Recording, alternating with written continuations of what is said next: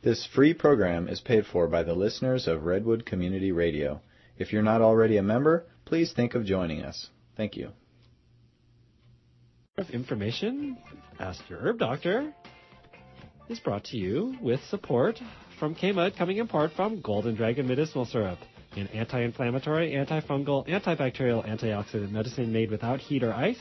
Golden Dragon Medicinal Syrup is organic, edible, topical, cosmetic, and water-soluble.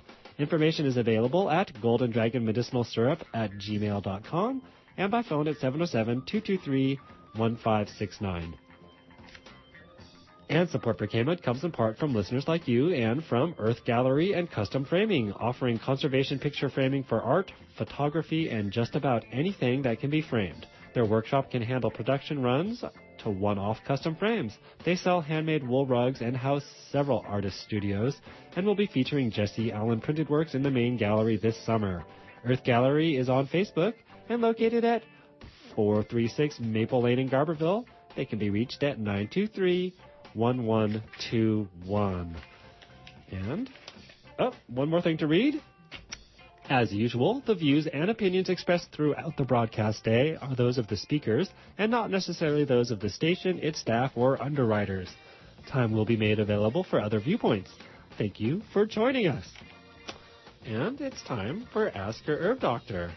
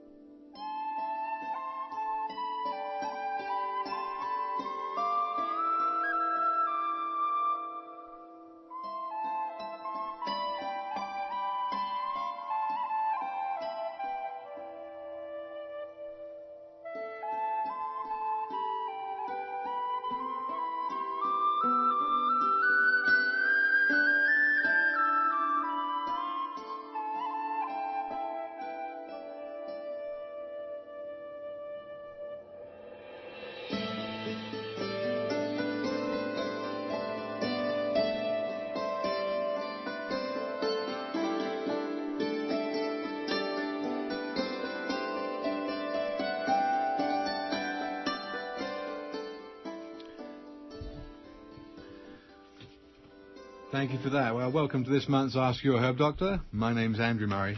My name's Sarah Johannesson Murray. For those of you who perhaps have never listened to the shows which run every third Friday of the month from 7 to 8 p.m., we're both licensed medical herbalists who trained in England and graduated there with a master's degree in herbal medicine.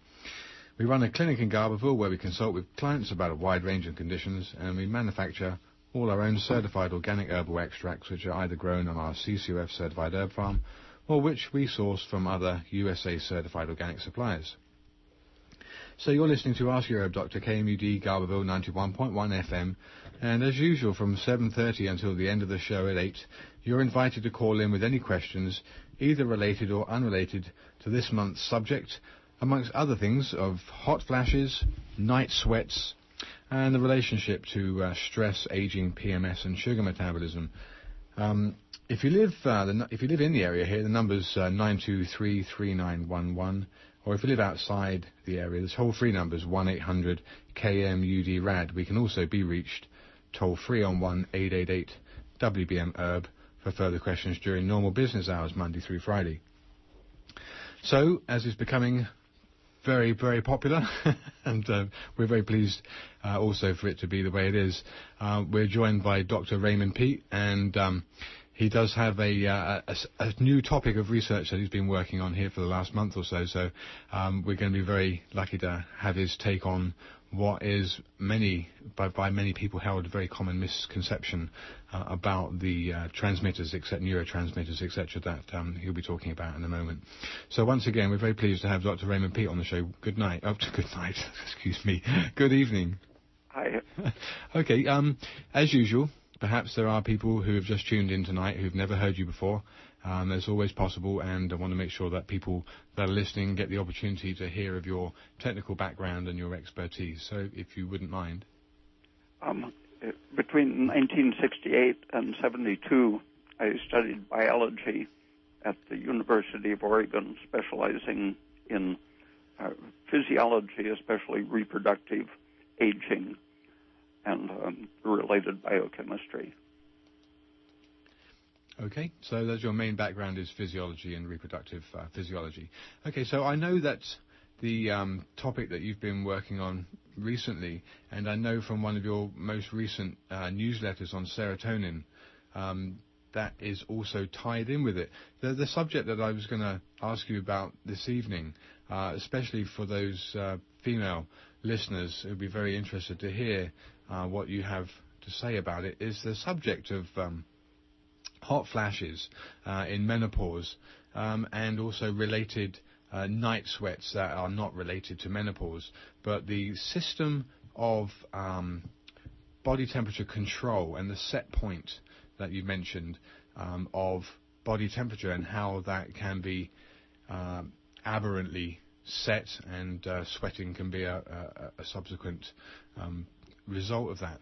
So perhaps would you start by describing a little bit this set point? It's not something that I've ever really heard about before for body temperature and how that relates to sweating, and how we'll later on we'll bring out how the hormone side of it is largely treatable. In mammals, the temperature is regulated by hormones and nerves, partly by causing vasoconstriction or vasodilation in the skin and sweating. When you want to lower your temperature, you sweat and turn pink so that your skin radiates, gets the blood to the surface where it can, by convection and conduction and radiation, release heat into the environment. Cold-blooded animals like lizards, when they need to increase their temperature, move into the sun, or exercise, running raises their temperature. But, for example, to treat a fever, treat an infection, a reptile will sit in the sun and let its temperature produce the fever that's needed to activate the immune system. Humans do that by tightening up the blood vessels in the skin and reducing sweating, and that when we're producing a fever, we experience a chill, and that in the case of reptiles, they probably feel chilly when they have an infection, and so they have to move into the sunlight so they feel warm, and they don't feel comfortable until they have a temperature, have a fever. And when a person is experiencing chills, that means their temperature is rising because they're producing goosebumps, making the hairs on their skin stand up as the skin gets pale, cutting off circulation. And inside the body, the same adrenaline system is activating energy metabolism, burning sugar faster, or fat in some cases, producing heat faster and losing heat more slowly to raise the heat. And the opposite of that, to lower your temperature, you experience a heat surge. People very often confuse the sensation with the actual temperature. So lots of people think they're really getting hotter when they experience a hot flush.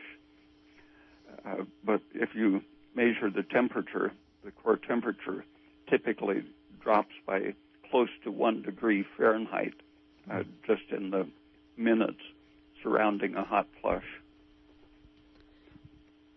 So does that mean when somebody's experiencing an infection and their body is alternating chills with sweating, that their body's trying to raise the body temperature in order to fight the infection, and then it gets too hot, and then the body's trying to lower it, so they actually are getting warmer when they feel cold and colder when they feel hot? Yes. The sensation that you experience is closely related to the thermostat set point.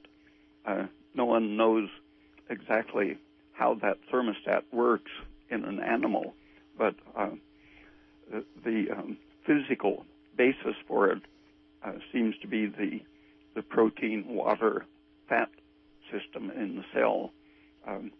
As the temperature rises, it needs to change its chemistry to maintain a steadiness. If to increase the set point, you stabilize this cytoplasmic system so that it becomes a liquid, basically, at a higher temperature. And if you liquefy the structure, it has to decrease the temperature to achieve the normal amount of order. But the details of it just aren't known, but it's equivalent to a mechanical thermostat. How quickly do you think this is possible to achieve this set point regulation throughout the organism?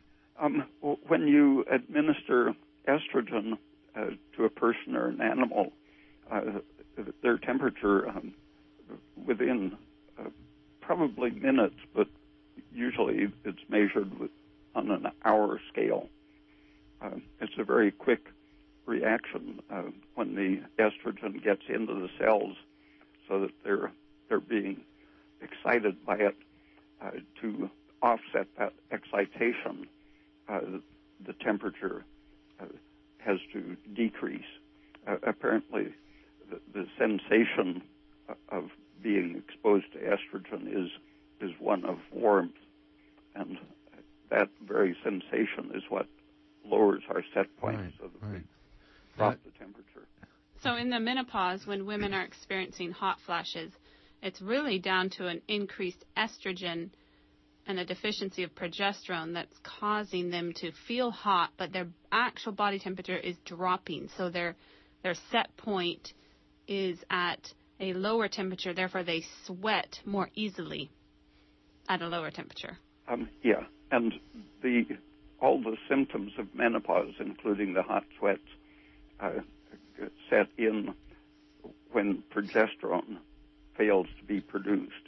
But the estrogen levels in the serum even are pretty much the same in women with and without hot flashes. It's the absence of the anti-estrogen progesterone and androgens that cause the symptoms and hot flashes.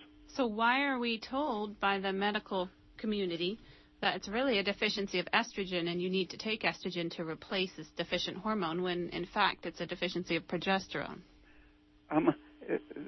There are more and more people realizing that. Just in the last few months, 2 different people have published on that subject, that the evidence really is clearly on the side of the progesterone deficiency. But it started back in the 30s when the drug companies wanted to sell, at first, a synthetic estrogen product. And is that DES? Yeah, that was the first one. And then they did have a synthetic estradiol that became one of the staples. The ethinyl estradiol was, I think they say, 17 times more powerful than natural estrogen, and that was an early product. And to sell those products successfully, they had to create an ideology.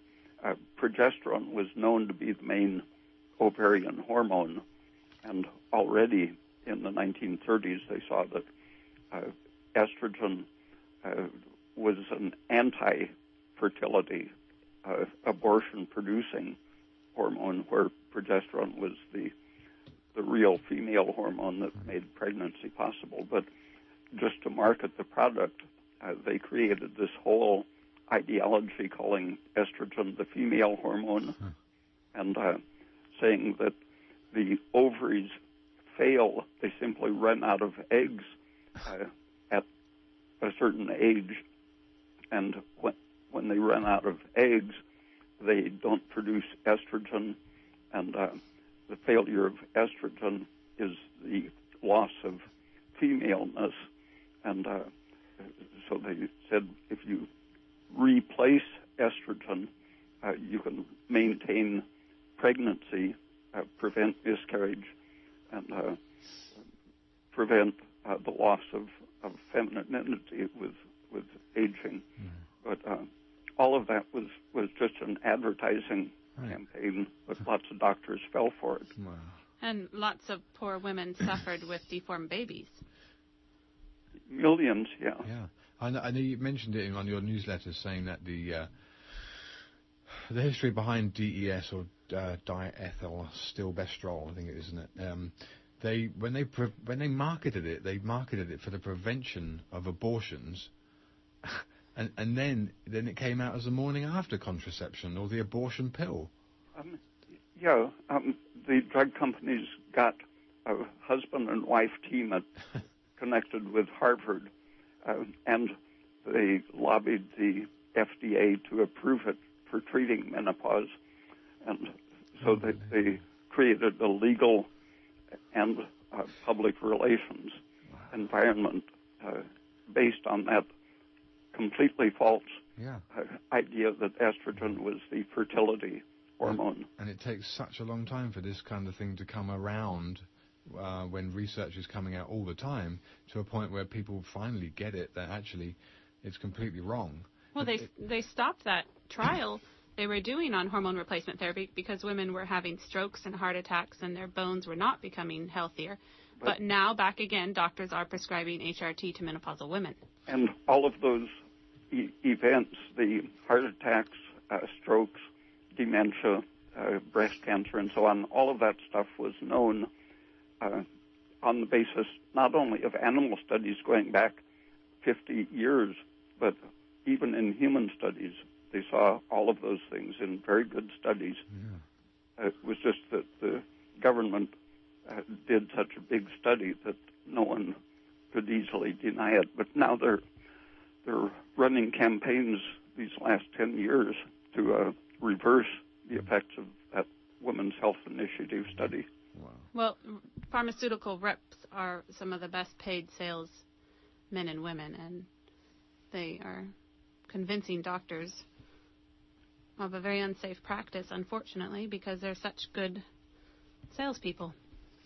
Okay, you're listening to Ask Your Herb Doctor on KMUD Garberville 91.1 FM.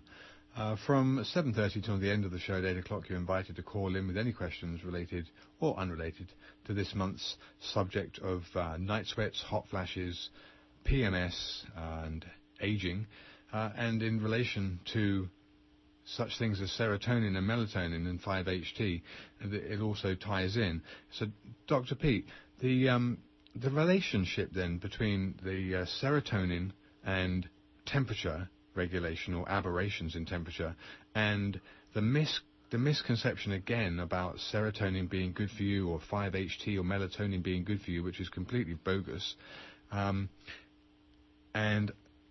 would you just bring out the fact that the relationship then between the night sweats and estrogen and serotonin, and then we will you can, when you talk about it, you can obviously bring out those erroneous statements about melatonin and 5-HT being good for you, and just let people know why they're not good for you. 50 years ago, a similar thing with the drug industry and government happened in relation to serotonin. The disease carcinoid an intestinal tumor that produces serotonin was being studied just when serotonin was discovered to be both a brain hormone but mostly an intestinal hormone. And the drug industry with psychoactive chemicals wanted to, for various reasons that my newsletters talk about, wanted to create the idea that serotonin was the hormone of bliss, they've called it, and that it was something to be raised to create well-being, and but still the carcinoid study was identifying it as a stress-related hormone that caused flushing. Okay. One of the basic signs of having that intestinal disease was frequent flushing, as well as psychiatric symptoms. And one of the effects of serotonin is to activate the stress hormones, the cortisol system, and to activate aromatase, the enzyme that makes estrogen.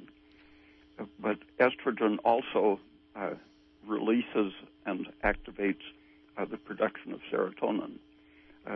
So it can become a vicious circle of stress, flushing, tissue breakdown under the influence of cortisol and so on. And cortisol is a backup mechanism for survival when normal, healthy metabolism fails to work. Cortisol is the stress hormone that keeps you alive, but under an unhealthy metabolism. Yeah, that's where the sugar metabolism comes in. The estrogen's basic effect is to shift metabolism away from sugar to burning fat as a basic defense mechanism. If you're starving, and starvation turns on flushing, among other things, if you're starving, you don't want to eat up your body tissues, converting protein to glucose. And so under stress, you have to turn your metabolism towards oxidizing fat. But at the same time, you turn off your thyroid, which is responsible for oxidizing sugar efficiently. So this keeps you alive through times of famine. Yeah, it slows your metabolism down and makes you burn fat and spare your tissues by not turning protein to sugar. Now, some listeners might think, oh, great, it makes me burn fat. That must be a good thing. Except that it slows your metabolism so much. That a little bit of fat burning doesn't account for much weight loss at all. It actually counts for probably weight gain. And that metabolism tends to, in most species, it puts the animal into torpor or hibernation. And when an animal is getting ready to hibernate, it tends to stock up its tissues with lots of polyunsaturated fats. And they found that they can bring on torpor or hibernation by either feeding them or injecting them with polyunsaturated fats. And if you give them sugar rather than unsaturated fats, you can keep them from going into torpor. And so this is a survival mechanism for animals in cold climates, that they eat a lot of the polyunsaturated fat-rich foods so that they can slow their metabolism and survive a cold winter where there's not as much food supply. But you were telling us about the flamingos in Africa.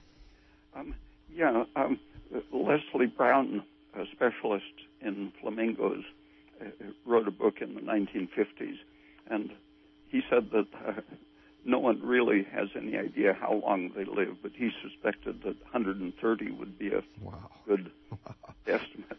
But they've seen that the annual mortality doesn't change with age, so that a 50-year-old animal is no more likely to die than a 3-year-old animal. So what's so different in this hot climate in Africa? Well, they wade around in hot, salty water eating algae that is living at this very, very warm water temperature. And the flamingos live basically on the blue-green algae, which at that high temperature, the algae itself couldn't live if it made polyunsaturated fats because they would oxidize immediately. So they make saturated fats. Wow. And most of the blue-green algae that are available here are grown in cold climates, and so therefore the fats in the blue-green algae are very unsaturated and unstable. Yeah. Now, you mentioned also that that part of Africa has a high CO2 concentration. Some of their lakes that the flamingos wade in, the water feels viscous, they say, Wow. Because of the high sodium carbonate concentration. The carbon dioxide bubbles out of the volcanic rifts and makes the water both salty, alkaline, and very rich in carbon dioxide. Would you have any idea what percentage of CO2 might be present there? No. Okay. I've heard that the air in some regions has a very high concentration just seeping out of the volcanic rifts. It's just an aside here, but I wonder, do you know what makes the flamingos pink? I'm sure that's a... That's some kind of algae. Their food. So okay. We know that cold water fish have to have a polyunsaturated, unsaturated essential fat in order to have their fat stay liquid at cold temperatures. Yeah. But you were telling us about fish in the Amazon. They've analyzed the fat in Amazon fish where probably the average temperature is something like 75 or 80, maybe 85 degrees, varying with season and rainfall and so on, but very warm water. And their fish, their fat is similar to butter for saturation, about 97% saturated. Wow. Okay, well, let's just, actually, we've got a couple of callers here. So you're listening to Ask Your Herb Doctor on KMD Garberville 91.1 FM, and from 7:30, which is just about now, until the end of the show at 8 o'clock, you're invited to call in with questions either related or unrelated to hot flashes and night sweats. Once again, we've got Dr. Raymond Peat on the line, and let's take the first caller. Hello, you're on the air? Hey, is this live right now? Here you go. Yeah, you're on the air. Yeah, that was really strange. I can't hear anybody on my telephone. Wow. Can you hear anybody now? And I'm getting this weird delay. If you're up in Eureka, then there is an 8-second delay. No, I'm in Albion, Mendocino County. I don't know, and I do apologize when callers call. Me talking to you on the phone is very, very quiet, so I'm actually shouting when I talk to you on the phone. I can't hear the person that's trying to talk with me. Okay. But I have a question for... You were talking about something about night sweats and estrogen and whatnot. Is that correct? Yes. Okay. Now, I have a friend, he's a male kind of guy, and he gets like anxiety attacks, and he gets night sweats, mostly right in the morning just before he wakes up. And I was just kind of curious about what would be that, or how could that relate to, say, estrogen or testosterone or whatever.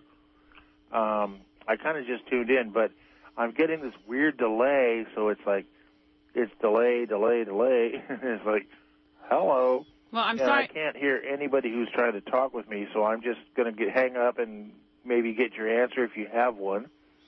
And I'll listen. Okay. Thank you much. Thank you. Dr. Peat, did you hear that? When a man is under severe stress, which can be infection or trauma or starvation, his estrogen multiplies and becomes equivalent to a woman's estrogen. And anytime you're under stress and you're likely to waste your stored glucose and have fluctuating episodes of hypoglycemia.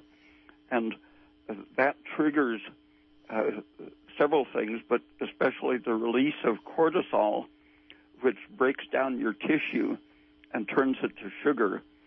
And so when your stress is very high, usually at the end of the night, your cortisol is at its highest for the day. And when you're stressed by anything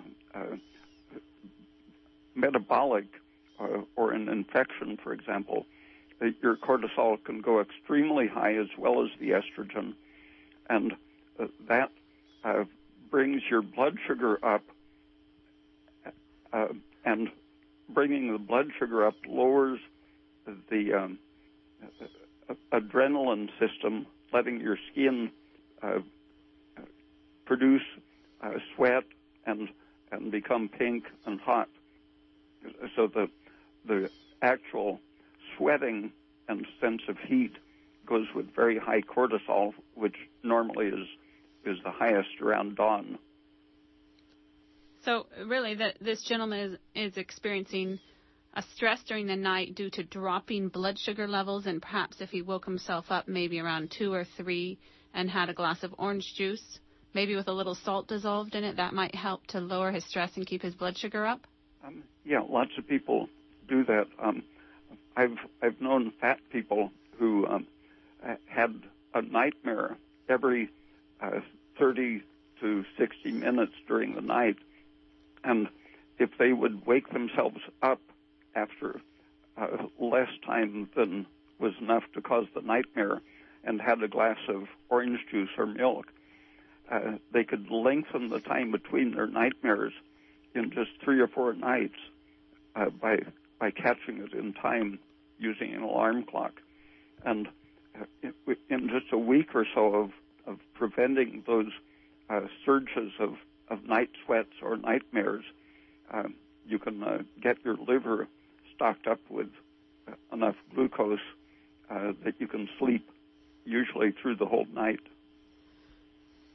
So it's really just a failure of glucose storage, and people don't get enough sugars. And I know we've spoken at length, and we'll keep on about the need for fructose, fruit sugars specifically. If people consume enough fruit sugars each day, the glycogen stores can get replenished in the liver, and during the night when typically we're fasting, there's enough stored sugar to enable the person to get through the night without getting into that anxiety state, using adrenaline as a next worst thing to keep things going. And another thing is that when somebody is stressed, under physical or mental stress, they'll use up their sugar stores much quicker. And a lot of times when people are under stress, they don't tend to eat properly, and they actually can tend to eat less, and then that just creates a very, very vicious cycle of stress hormones raising blood sugar by breaking down fat, and that whole backup metabolism that can lead to cancer, all sorts of destructive problems. Yeah, it lowers thyroid and progesterone, which are the basic energy-producing protective hormones. And in the absence of those, then you have to increase the acute emergency hormones, serotonin, estrogen, and the various inflammatory things. And in just the last 5 or 6 years, there have been several studies showing that hot flashes, menopausal hot flashes, can be prevented just with sugar. Wow. A big dose of carbohydrate at bedtime will work better than estrogen. And that's just because it's replenishing the liver's store, so the liver doesn't have to rely on those stress hormones to get some sugar. Yeah, and the mechanism by which estrogen does have some effect in reducing hot flashes, it's a very unphysiological effect. Mm-hmm.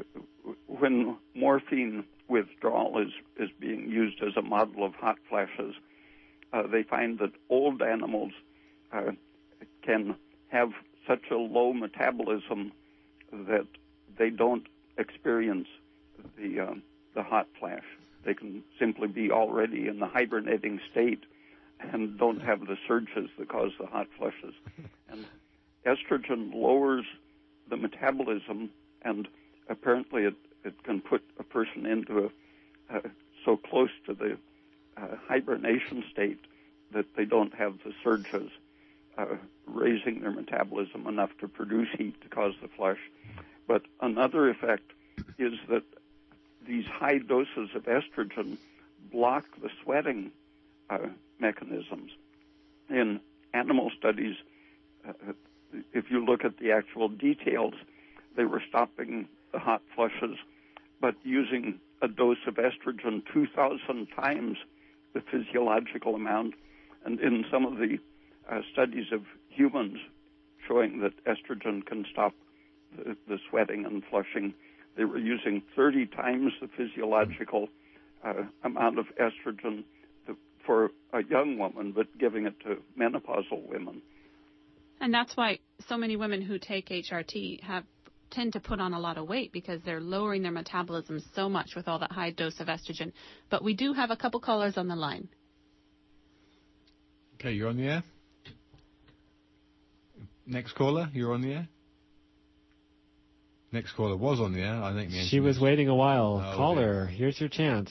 If you're up in Eureka, there's an 8-second time delay, so you better hurry. Okay, well, here's our next caller.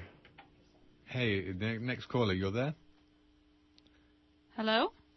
You hear me? I can. Okay, there we go. All right, and I'm listening on my radio, so I can hear also through that. And I'm, by the way, just for technical purposes, I'm near Fort Bragg. This is Jeff Wright on the Mendocino coast, and it's a very slight delay, almost about the level of an echo from the difference between the radio and the phone. So I can hear you quite well here, just for tech purposes. Now, my question is, I believe, related to this. However, it's probably a whole other show, but if you could just address this, and I'll put it under the headline of, be careful what kind of juicing you do, and it's not a milkshake, it's a milky shake. Now, this goes to the San Francisco Giants' Melky Cabrera, and the aspect of what steroids or juicing that they do, that's what they call it, even though it's not the juice you were talking about earlier, that these are often related to female hormones, and they actually will take female hormones to basically mask the fact that they have been taking these steroids. So the question goes kind of to the entirety of the spectrum. What does that do to their corticosteroids? What does it do to the cortisone and the cortisol? And really, you know, when they get better as they get older, which doesn't make sense, as in the case of the Milky Shake man here, the question goes to how much does this stress their older body and shorten their life? And I, appreciate if you don't get into a whole lot of detail on that, maybe address that entire subject in another program. But if you could touch on it, it'd certainly be appreciated, especially with the idea that they use female hormones to mask those steroids and maybe why they do that. Thanks, as always, for this great program. Thank you for your call. Dr. Peat, could you hear that caller's question? I don't know what Milky Shakes are. I'm not sure what they are either, but perhaps... Milky Shakes would be related to the man's name, Melky Cabrera. Okay. M-E-L-K-Y, and they play on the milkman, and I was trying to be funny, but It didn't work. Sorry. Okay, so what you're saying is that they take female hormones to mask the fact that they're taking corticosteroids. Yes, in fact, it was on record that the way they found out that Manny Ramirez, formerly of the LA Dodgers and currently of the Oakland Athletics, at least last time I checked, maybe, he was using that and got suspended for 50 games when he was with the Dodgers a couple of years ago, as Milky Cabrera just got taken down for 50 games from the Giants. And if you don't have the answer, Dr. Peat, I don't know if you follow sports at all, but I know this is kind of a medical question that a lot of people are interested in. If you can't answer it tonight, I look forward to a future program on it, maybe. Thank you for your call. Dr. Peat, do you understand the question now? Yeah, but I don't know anything about that shake. Okay, but I think what he's saying is that these athletes are taking female hormones in order to mask the fact that they're taking corticosteroids to cope with the athletic performance? Well, progesterone will cover up and protect against many of the toxic steroids. Pregnenolone and progesterone protect against several toxic steroids. But, I mean, why would athletes take the steroids then to begin with if they take progesterone just to mask it? I'm not sure what the hormone was they were taking, but... I think just corticosteroids, cortisone. I don't know why an athlete would take the cortico... Maybe after a game, is it anti-inflammatory? I'm not sure. I'm sorry. Our knowledge is not too great in this area of sport. I think they're taking them as performance enhancers. Well, then they're maybe taking more like testosterone or other. Okay, I guess until we get clarification, let's just take the next caller. Hi, you're on the air? Hello. Hi, do we have an 8-second delay, or are you hearing everything on time? I don't know. I'm hearing you right now. Good. Okay, what's your question? What do I tell my doctor when they want to put me on statins for having high cholesterol? Tell them not to. Dr. P. I could send you a lot of research reports on that, but basically you have to remember that they don't just inhibit cholesterol, they inhibit a whole system of related chemicals in the body and impair energy production and have not only the risk of muscle damage, but also toxic effects on the brain and liver. Tell them you'd like to try a supplement of thyroid first and to get your cholesterol down that way. Okay. Well, yeah, I like animal fats too. Good. Well, good. That does not raise good animal fats. Saturated animal fats do not raise cholesterol. That's yeah. I've been listening to you guys talk about that for a long time. Great. Avoid pork and chicken and turkey and duck fat. Okay, so grass-fed beef is probably the best, huh? Yeah. And lamb. Okay, great. Thank you. And make sure your thyroid's working. So yeah, get your doctor to do a test and take your temperature, and if it's below 98.6, you could have a thyroid problem, and ask your doctor for a supplement. Okay.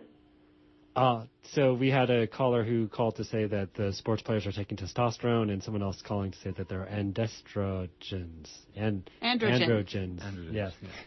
So we have two more callers. Okay, let's take the next caller. I'm actually standing in for the next caller. Oh, okay. Could you please comment on bisphenol A and its use in plastics and its estrogen-mimicking characteristics and how that might affect the whole estrogen milieu?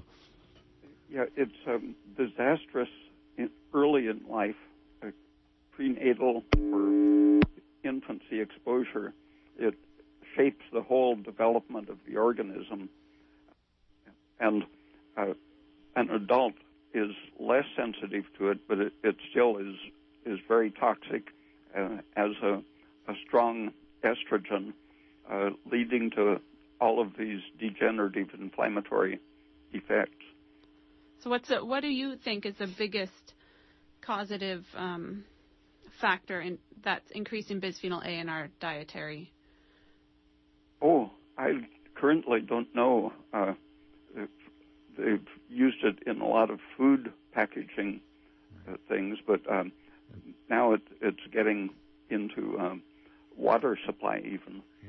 So you mean like water bottles and plastics and things that food is put in? Yeah, and even into some municipal water supplies. Recycling. Recycling the water?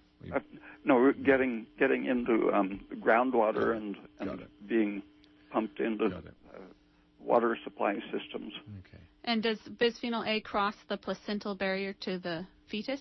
Oh, yeah. Okay, we have another caller, so let's take this next caller. Actually, they dropped. I'm sorry. They okay, took no a while. Or maybe I dropped them by accident. But So call back if you lines want to. are open. Yeah, call back in. Okay, so Dr. Raymond Peat's joining us tonight on the show, and he's explaining the mechanisms for hot flashes and night sweats. The number here, if you live in the area, is 923-3911, or if you live outside the area, the 800 number is 1-800-KMUD-RAD. So you're listening to this month's Ask Your Herb Doctor. My name's Andrew Murray. My name's Sarah Johannesson Murray.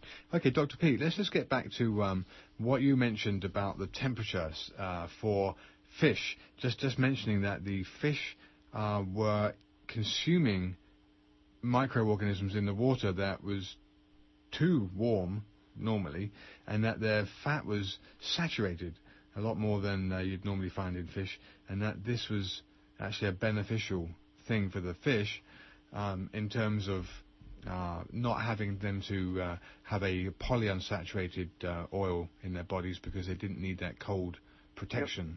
There were even studies in salmon, who normally are cold water fish with very highly unsaturated fats, but they fed them diets less polyunsaturated and found that in some of their endurance tests they had better performance than the ones on the pure algae, cold water, highly unsaturated fats.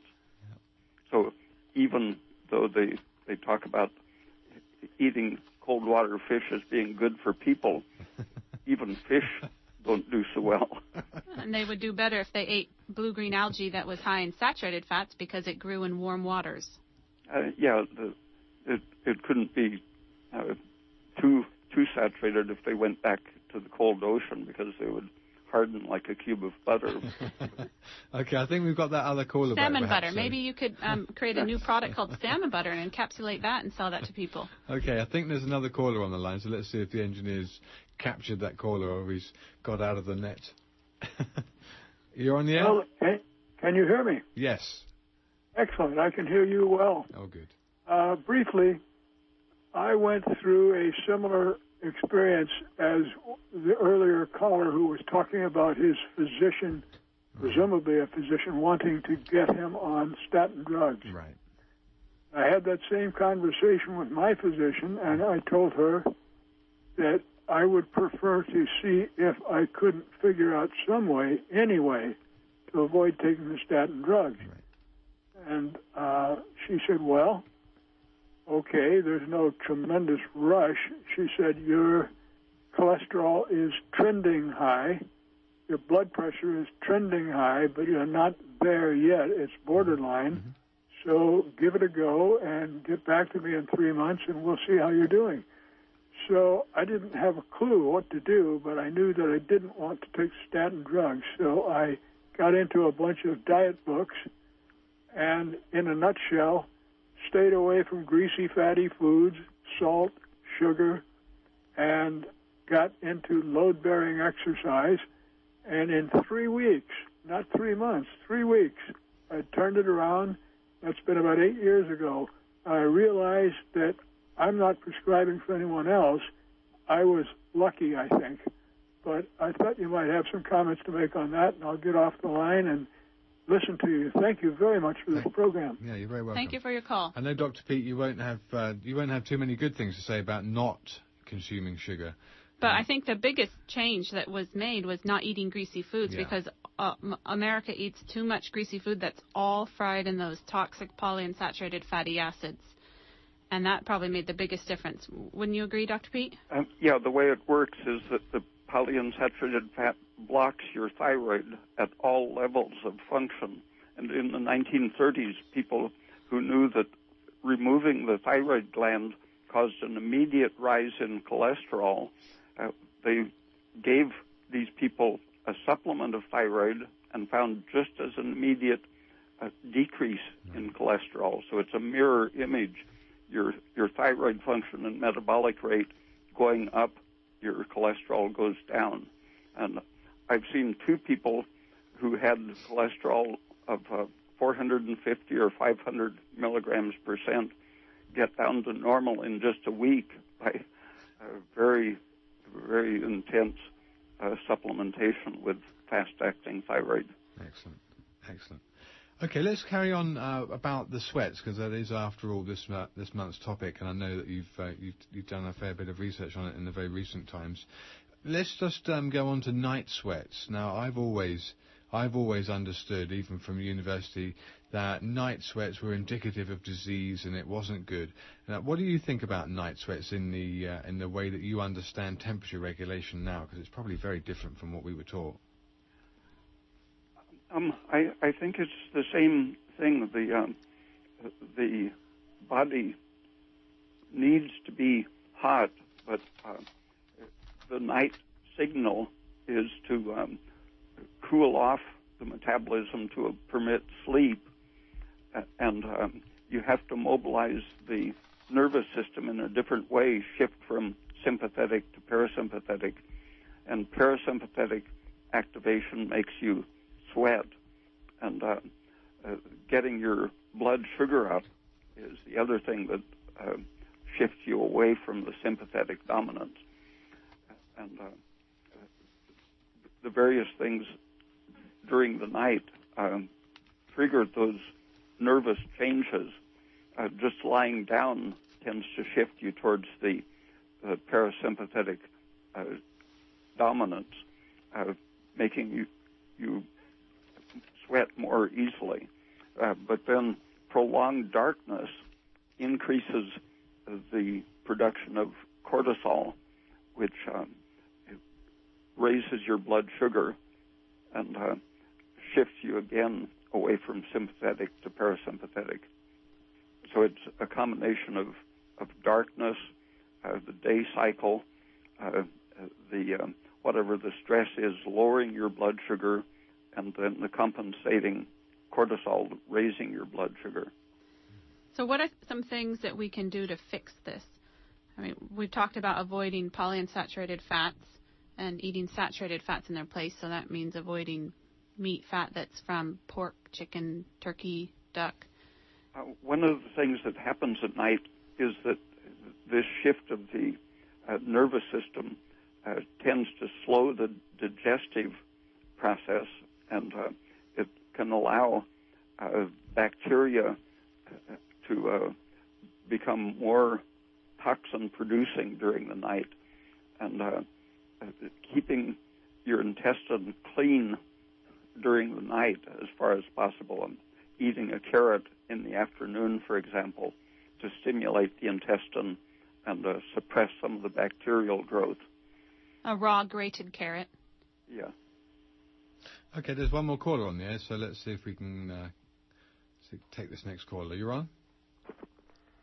Yeah, hi. I'm calling about your couple questions on the. You talking about the being low fat with the meat, or are you saying the beef is the best kind of low cholesterol? Is that what I heard you say? Well, yes, I was saying to avoid the fats from the pig, chicken, turkey, duck, and instead, if you're going to eat meat, get the fat from beef and lamb, the saturated fat, because it's a myth that it's the bad fat, because really it's the most natural fat, and it's only just because those other animals are fed corn and soy, which are a bad fat. Is there a difference between the kind of fats in beef, or is it just whatever kind of beef you eat? Whether it's a hot dog or it's a filet mignon, it's all the same. Grass-fed beef is, of course, ideal. Ideal for what reason? The grass has a high content of vitamin E, and vitamin E is used primarily in the beef animals to destroy the polyunsaturated fats. I see. And so the more vitamin E in the diet, the lower the polyunsaturated fat content of the beef will be. Well, one of the things that I notice when I'm shopping, I look at the grass-fed beef or the organic beef, and I noticed it has a higher fat content than it does the leanest meat that you get. That's just maybe more standardized production. It's the ratio of saturated fat to unsaturated that is most important. So a grain-fed cut of beef will have more polyunsaturated oils. Is that what you're suggesting, Dr. Peat, or just less vitamin E? Yeah, less vitamin E and more of the unsaturated fats, but it's mostly the low vitamin E that lets the oil survive the rumen and get into the tissues.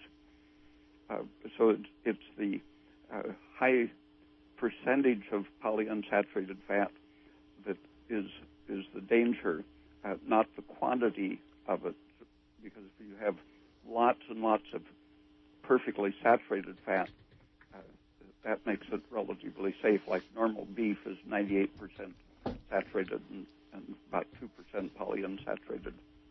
So I too am having a little trouble hearing you, but I guess the bottom line is which ones would I want to eat for my health? Would be the lower fat one that's commercial or the grass fed? The grass fed. The grass fed, okay. And the other question is kind of different. It's do you know any kind of relationship between any of these health matters and there's Epstein-Barr and Lyme's disease found a lot around these parts, and you know anything about how that relates to the metabolism system or something like that? Well, you know what? We're running out of time. We only have 4 minutes left, and we need to wrap up. But maybe you can call in with next Friday, the third Friday of September. Third Friday of September. Well, I'll put that on my calendar. Okay. Thank you for your call. Thank you. Thank you for listening. Okay, so I want to make sure to cover some things that we can recommend for people to help decrease hot flashes, whether you're a male or a female. And Dr. Peat, you were mentioning sugar, carbohydrate in general, but especially fruit. Gelatin is the protein that's best because it doesn't make any serotonin. And salty foods help to stabilize your blood sugar and lower the stress systems. And there's also some herbs that can help to work on these different systems. Nettle root blocks the aromatase enzyme that increases estrogen. Vitex blocks prolactin, which increases estrogen. Aspirin blocks aspirin and caffeine. Aspirin and caffeine. There you go. Aspirin blocks aromatase, and caffeine stimulates progesterone production. There you go. Okay, and then lobelia, I think, was one of the other ones. That was the Indian tobacco. That also has an effect. Because you were describing the nicotinic receptors as having an effect on blocking the sweat. Yeah, you mentioned nicotine patches too. That's been the latest FDA. Is it FDA approved? Well, a study is being done right now. I don't know who funded it, but it's plausible that it would, since it lowers aromatase and lowers estrogen, it might protect against some of the symptoms of hot flashes and such. And lobelia occupies the nicotinic receptor, and it's not nicotine, it's lobeline. Lobeline, isolobeline. And it's also effective for helping people stop smoking. Okay, well, let's give out Dr. Peat's information so that people that have listened to him can take some more action and get on the internet and maybe email him or read his articles, find out more about him. So, Dr. Peat, thanks so much for taking your time out to share your knowledge with people this evening. Okay, thank you. Thanks so much.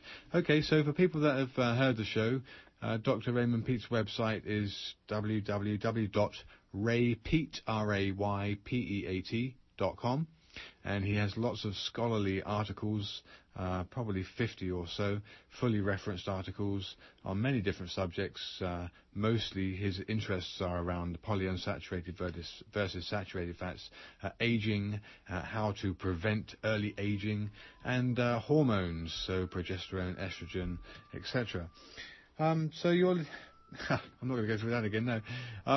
What do you want to say, Sarah? That all of Dr. Peat's articles are free for those who can get on the web. Okay, so until the third Friday of next month, have a great night. Enjoy the rest of the summer. Thank you for listening to Ask Your Herb Doctor. Thank you.